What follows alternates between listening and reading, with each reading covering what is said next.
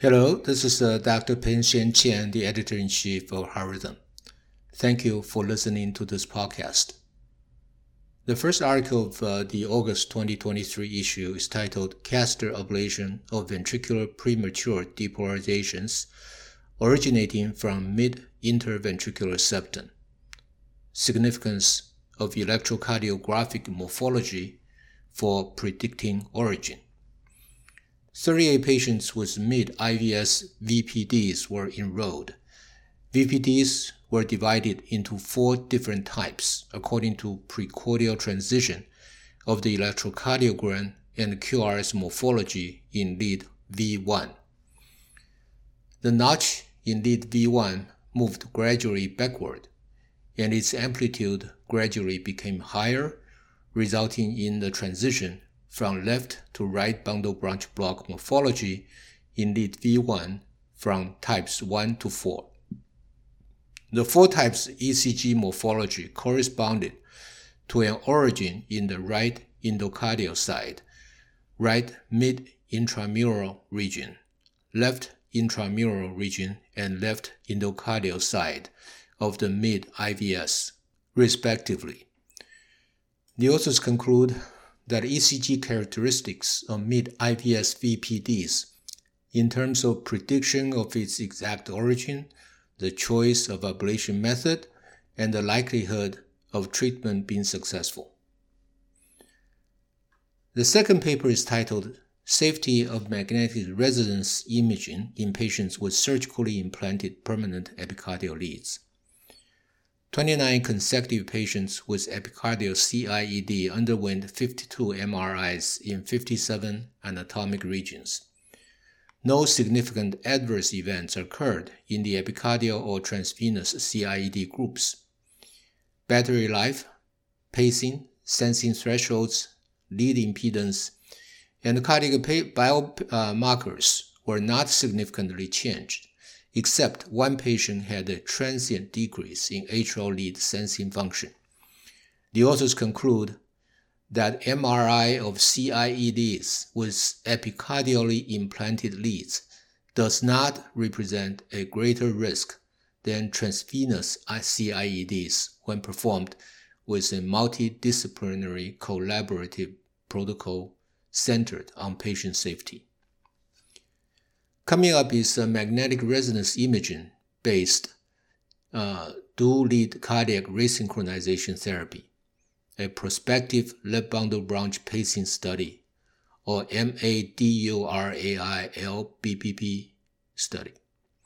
The purpose of this study was to prospectively assess the feasibility and efficacy of LBB pacing with or without defibrillator in patients with left bundle non-ischemic cardiomyopathy and LV ejection fraction of less than or equal to 35%.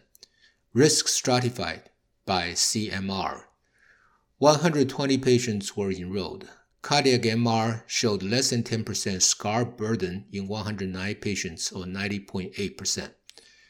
Left bundle branch pacing optimized dual chamber pacemaker, or CRT-P, were performed in 101 patients.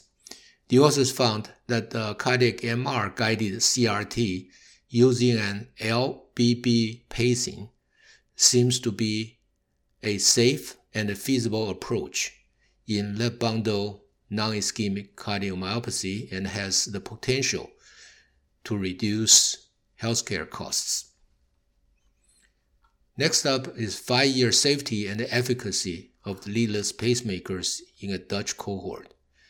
In this retrospective cohort study, 179 consecutive patients with a first leadless pacemaker implantation from December 21, 2012 to December 13, 2016 in 6 Dutch high-volume centers were included.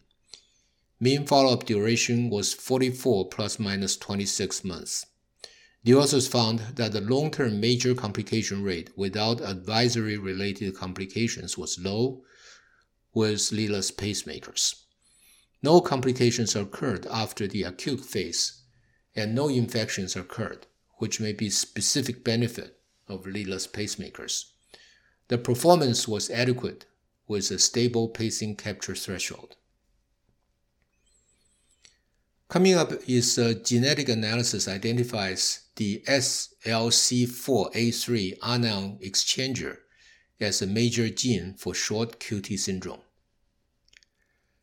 Genetic testing was performed in 34 index patients with short QT syndrome. Potentially disease-causing variants were identified in 9 or 26% of patients and were mainly located in SLC4A3. Knockdown of SLC4A3 in zebrafish resulted in shortened heart rate corrected QT intervals that could be rescued by overexpression of the native human SLC4A3 encoded protein. Dysfunction in SLC4A3 and /AE3 was associated with alkaline cytosol and shortened action potential of cardiomyocytes. The authors conclude that in about a quarter of patients with short QT syndrome, a potentially disease-causing variant can be identified. Non-synonymous variants in SLC4A3 represent the most common cause of short QT syndrome, underscoring the importance of including SLC4A3 in the genetic screening of patients with short QT syndrome and sudden cardiac death. Up next is dual-chamber leadless pacing, atrioventricular synchrony in preclinical models of normal or blocked atrioventricular conduction. RA and RV leadless pacemakers were implanted and paired in 7 ovine subjects, including 4 with induced complete heart block. Acute AV synchrony and eye-to-eye communication success across multiple postures and rhythms were 100% and 99.9% respectively. The authors conclude that successful AV synchronous dual-chamber DDDR leadless pacing using a novel continuous wireless communication modality was demonstrated across variations in posture and rhythm in a preclinical model. Up next is multicenter clinical and functional evidence reclassifies a recurrent non-canonical filament C splice-altering variant. Truncating variants in filament C, or FLNC, can cause arrhythmogenic cardiomyopathy through haploinsufficiency. The purpose of this study was to investigate the clinical and functional consequences of recurrent FLNC intronic variant of uncertain significance, or VOS. This particular VOS is C.970-4A to G. Clinical data in 9 variant heterozygotes from 4 kindreds were obtained from 5 tertiary healthcare centers. Variant heterozygotes displayed a spectrum of disease phenotypes, spanning from mild ventricular dysfunction with palpitations to severe ventricular arrhythmias requiring device shocks or progressive cardiomyopathy requiring heart transplantation. Consistent with in silico predictors, the C.970-4A to G FLNC variant activated a cryptic splice acceptor site, introducing a 3 base pair insertion containing a premature termination codon. The authors conclude that clinical, in silico, and functional evidence support the prediction that the intronic C.970-4A to G VUS disrupts splicing and drives arrhythmogenic cardiomyopathy, enabling reclassification from variants of uncertain significance to pathogenic. These original articles were followed by 2 contemporary reviews. The first one is Deciphering hERG Mutation in Long QT Syndrome Type 2 using Antisense Oligonucleotide Mediated Techniques, Lessons from Cystic Fibrosis. By drawing on lessons learned from cystic fibrosis research, the authors explored the potential translational values of these advances in LongQT2 studies.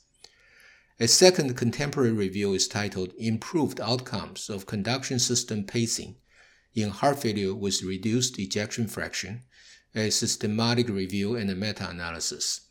The authors concluded that both the his bundle pacing and left bundle branch area pacing are feasible and effective CRT alternatives for heart failure. There is a creative concept paper titled Polygenic Risk Scores are Associated with Atrial Electrophysiological Substrate Abnormalities and Outcomes following atrial fibrillation catheter ablation. The authors concluded that a high AF polygenic risk score is associated with more advanced electrical left atrial substrate and recurrence following catheter ablation. These findings suggest that AF polygenic risk score may have clinical utility as a potential predictor of post-ablation outcomes. We also published 6 research letters. The first one is titled Activation Time at Left Ventricular Pacing Site, or QLV, relative to the actual site of latest activation, implications for response to cardiac resynchronization therapy. Using non-invasive 3D global mapping to identify the latest LV electrically activated site pre-CRT implant, and directing LV lead placement to within 6 milliseconds of this site may improve CRT efficacy. The next one is simultaneous comparison of patch versus multi-electrode cardiac monitoring for the detection of arrhythmias, the COMPARE study. The authors concluded that compared to multi-electrode monitors, patch-based devices yielded higher wear and analyzable times and improved monitoring quality. Up next is a new left ventricular microlead technology to improve cardiac resynchronization therapy implant outcomes. The authors presented a series of patients who had successful CRT implantation with a 1.2 French diameter microlead. In these patients, a conventional LV lead failed to be implanted or was suboptimally placed. Coming up is a letter titled Effects of Stereotactic Arrhythmia Radioablation on Left Ventricular Ejection Fraction and Valve Function over Time. The authors show that stereotactic arrhythmia radioablation does not result in significant left ventricular ejection fraction alterations during follow-up. However, they did observe that the prevalence of worsening valve function is high. In patients with worsening of aortic valve function, the radiotherapy dose received by the valve was significantly higher. The next letter is titled Impact of a Standardized Pacing Protocol on Endpoint Verification and First Pass Isolation using a Multipolar Pulse Field Ablation Catheter for Pulmonary Vein Isolation. The authors conclude that the use of dedicated pacing protocol in patients undergoing PFA pulmonary vein isolation results in an increased rate of first-pass isolation. The final letter is titled Vascular and Cardiac Ultrasound as the Primary Imaging Tool to Safely Deliver Pacing Leads while Implanting Single-Chamber Permanent Pacemakers, a Single Operator Experience in a Tertiary Cardiac Center.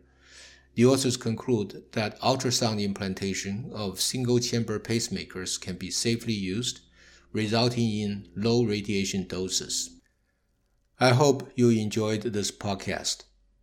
For Heart Rhythm, I'm Editor-in-Chief Dr. Peng-Sheng Chen.